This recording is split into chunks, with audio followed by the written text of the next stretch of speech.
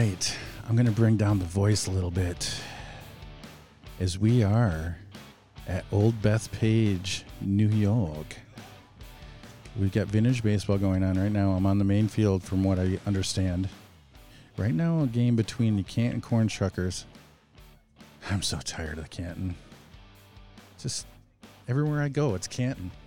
And the Rising Sun of Maryland, who I've never seen before. So it's a good match. I got here in the second inning. We're currently in the fourth inning. It's 2-0.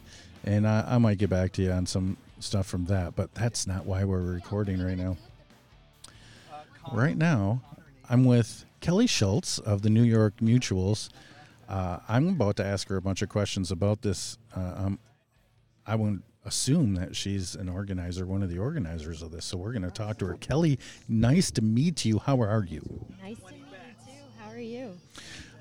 I'm doing fine. I feel fine after a flight and experiencing some New York traffic. Not the full effect, I would assume. If you landed this morning, you didn't hit it. Oh, that's awesome. What about on Monday when I go to Times Square? Am I going to hit it then? If you're driving, yes. Damn it. All right. Hey, I came for the experience. So, Kelley, before we get into your career with the New York Mutuals and everything, tell me about your affiliation with this particular festival. Well, the Mutuals host it every year, and I've been helping out, put things together, stay coordinated with the team. Bat usually handles the schedule and everything, but I just try to help organize and keep things neat. We usually have a party afterwards, so that's really where I do most of my work. So you're like the right-hand man. Kind of. I would say his son is more so, but... And so you're the right-hand man at the party later? I try. What's at this party later? What can I experience at this party later? Lots of food. Okay. Lots of beer. Yeah? And karaoke. Oh, no. Yeah. Karaoke? Tell me about a legendary Kelley Schultz performance at karaoke at one of these parties. One does not exist. Oh. I don't sing. Not even in a group? Nope. I don't sing. Not even It's Raining Men? Come on, Kelley. No, but Bat will sing that for you. Well, I am into food. I am into beer, and I was a karaoke host for about 15 years. So, I'm already thinking in my head, what song am I going to pull out? Okay, I haven't sang in like 10 years. That's great. Is there a pool? Yes. Oh my God, is Anthony Canino going to be there? Of course he is. Oh. He's like a brother to me. Oh my God, I love Anthony. I just met him because I organized the Frankenmuth Michigan Vintage Baseball Festival, and that's the first time I met him in person, but I've interviewed him Twice, right? Twice. Yeah. And so, yes, are the Atlantics here today playing? Yes, they're actually on the other field playing the Knickerbockers.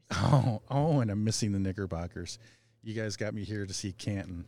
This is the main field. For you to see the more competition on this field.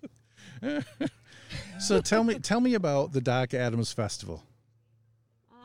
This is our 25th year doing it. I've only been playing since 2015. Unfortunately, with COVID, that 1 year was skipped. So this would have been, I think, technically the 26th year. And I think it was, Bat would tell you better, but at some point it was just a festival we held every year, and then at one point it was named for Doc Adams. I just don't know exactly when. Okay. So would Marjorie come out to this? She came every year once the name switched. Once the name switched. She was great. Loved her. Now, if I'm not mistaken, this is indeed the field and the umpire that the Conan O'Brien sketch took place on. Yes, it is. So that's kind of crazy for somebody who's not here all the time. I just walk out here and there's Gary Monty, I believe his name is. Is that right? Yes, Gary Monty. You. We're talking about you. And the Conan O'Brien sketch. I'm sorry, but that's just how I know you. Yeah, but it's beautiful. What is this building we have out in right field?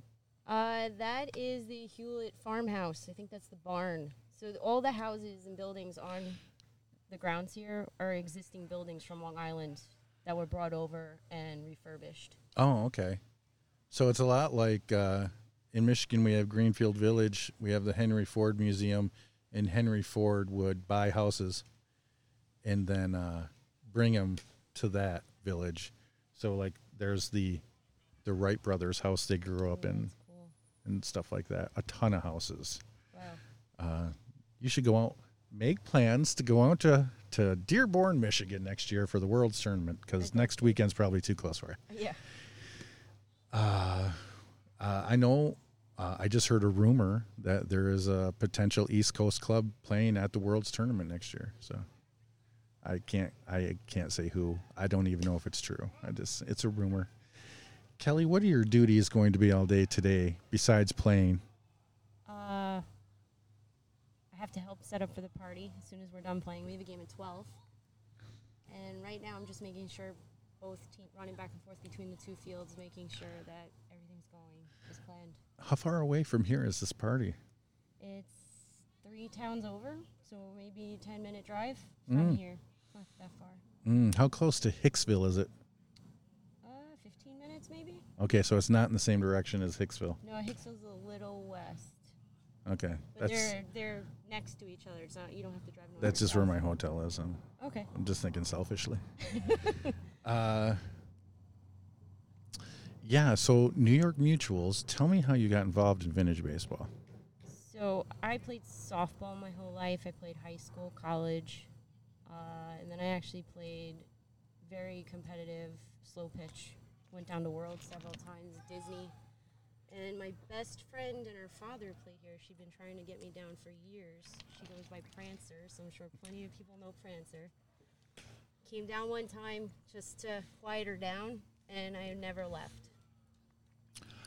I know Prancer as one of only 2 people that have declined to be a guest on this podcast. She's a little shy. And I'm going to try to pull a little out of her this weekend. Get her a couple beers in her. She'll listen a little bit. That's what everybody. The funny thing about the podcast is whenever I do my full-length interviews, the hour long, everyone's like, I'm not a very interesting person, so I don't think you should interview me. That's not true. Everybody's interesting. You just got to find. Everybody's different. You got to find that thing. Yeah. That thing. Find the right questions. What's the thing about your husband that makes him different? He's a great guy. Does he got an unusual hobby? Does he have this? Yes. I mean, this from the outside is an unusual hobby. No, he plays video games, and otherwise we're both interested in a lot of the same things. He's actually one of the only people from the area that I'm close to that is a Yankee fan also, believe it or not. Jesus. Everybody's a Mets fan. It It was finally nice to go to Yankee games with someone other than family members. I just had to pay for the toll on the rental car, and that's how you guys pay for the Yankees, I believe. Yep, got to go over bridges all the time. And no kidding. Wow. Yep. I got to pay for them all week. I'm only here 3 days. Anytime we leave Long Island to play games, tolls. Tolls. Takes a toll on one's wallet is what it does. Yeah, because the only other team really that we play on Long Island are the Atlantics. You can only play each other so many times. So we do a lot of traveling. We have to do most of the traveling. Not too many teams come to us. Well, that doesn't make any sense. This is your home field right here, right? Home field. This is we also have village teams. So every Sunday there's a game going on here. 4 teams play here. It's great. Excellent. Yeah. Where did your husband take you for your first date? Italian restaurant near my house. What's it called? Elisa's. And what did you order? Probably penne alla vodka. Now this is a place that you went to many times in your life before this first date happened. Is that true? I wouldn't say many times. A few times with family events. Was it your idea? No, it was his. And did he live in the neighborhood? He lived one town over. Okay. So pretty close. Closest boyfriend I ever had. The closest boyfriend I've ever had. So what I did. Queens or way out east on Long I mean, Island. yeah. So what I did is I just went ahead and married him because I'm tired of traveling. Exactly. You know how many miles I've had to put on my car just for some affection, Yeah. just for attention. As Copper hasn't pulled a hamstring yet, so he's still out there running. Oh, bad move, Copper. Run into third. He's got old man, I'm married now hamstrings. So what's it like when your husband and you take the field together? Oh, it's great. He most of the time, I'm a third baseman, and he's at short. Oh, my. We just talk it up the whole time, tease each other. If he drops a ball, I have to tease him, vice versa. But it's great. Now he does a little bit more pitching than at short. Getting a little older, is he? No, just he can pitch a little bit quicker. Well, actually, on Canton, there's a gentleman here from Pennsylvania, the farthest to the right. His name is Adam Johnson. He plays with his wife. Oh, really? On the Addison Mountain Stars in Pennsylvania. Oh, we played them in Gettysburg this year. Addison. Oh, okay. So, okay. And they have the same kind of relationship as to what you're describing. It has to be like that. Otherwise, it's not fun. You have to be able to tease each other. Have you ever gotten mad at him in a baseball situation on the field and gave him words? Strictly baseball. No. Has he to you? He wouldn't. But no, he never did. Usually we just get mad at ourselves for making a mistake, and that's enough. You Okay. don't need the other one to start too. So what you're describing to me is this adorable couple that gets really cutesy at home and sits around the coffee nook and talks about that one play for like 20 minutes. Not the coffee nook, maybe a beer. Oh my God! Yeah, we could talk for hours about. And then you turn on the Yankees game. You're watching the Yankees. You got a beer, and you're talking about that one play at Vintage Baseball. Well, I know why he married you.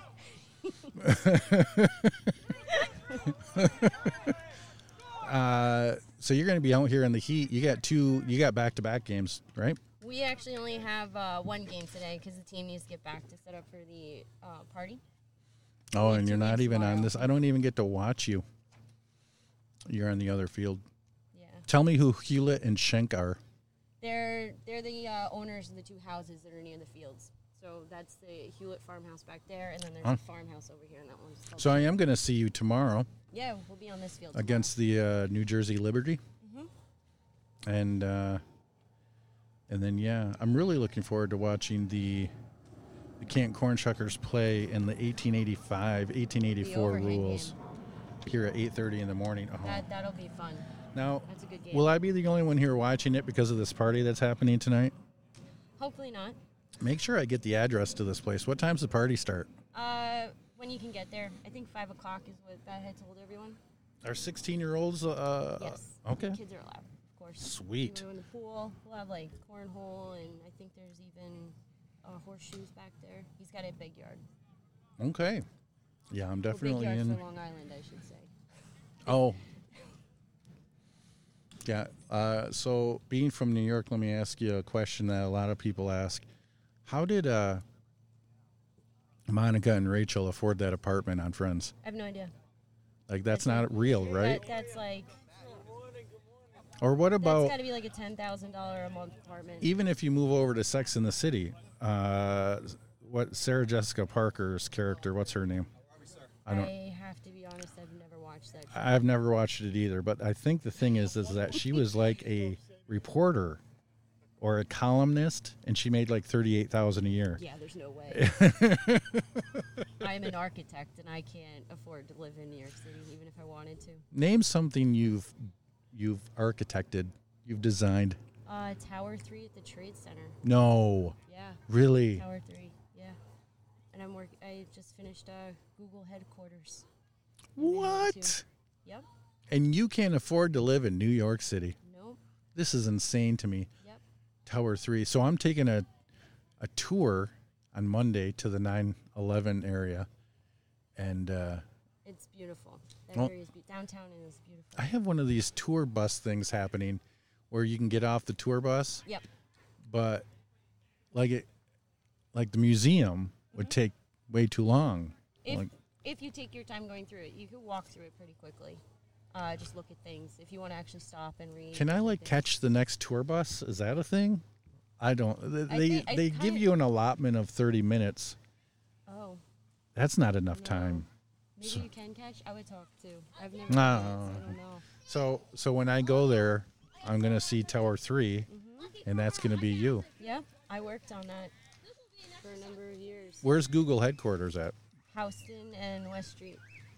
Oh, and so has it been built already, or? It's under construction. It's almost finished. Now, what if something bigger and better comes along?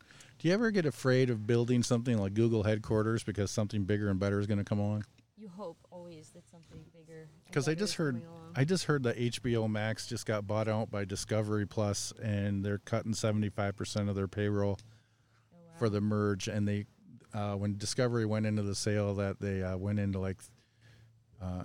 HBO Plus was already like $3 billion in debt or something like that. So they took the debt, and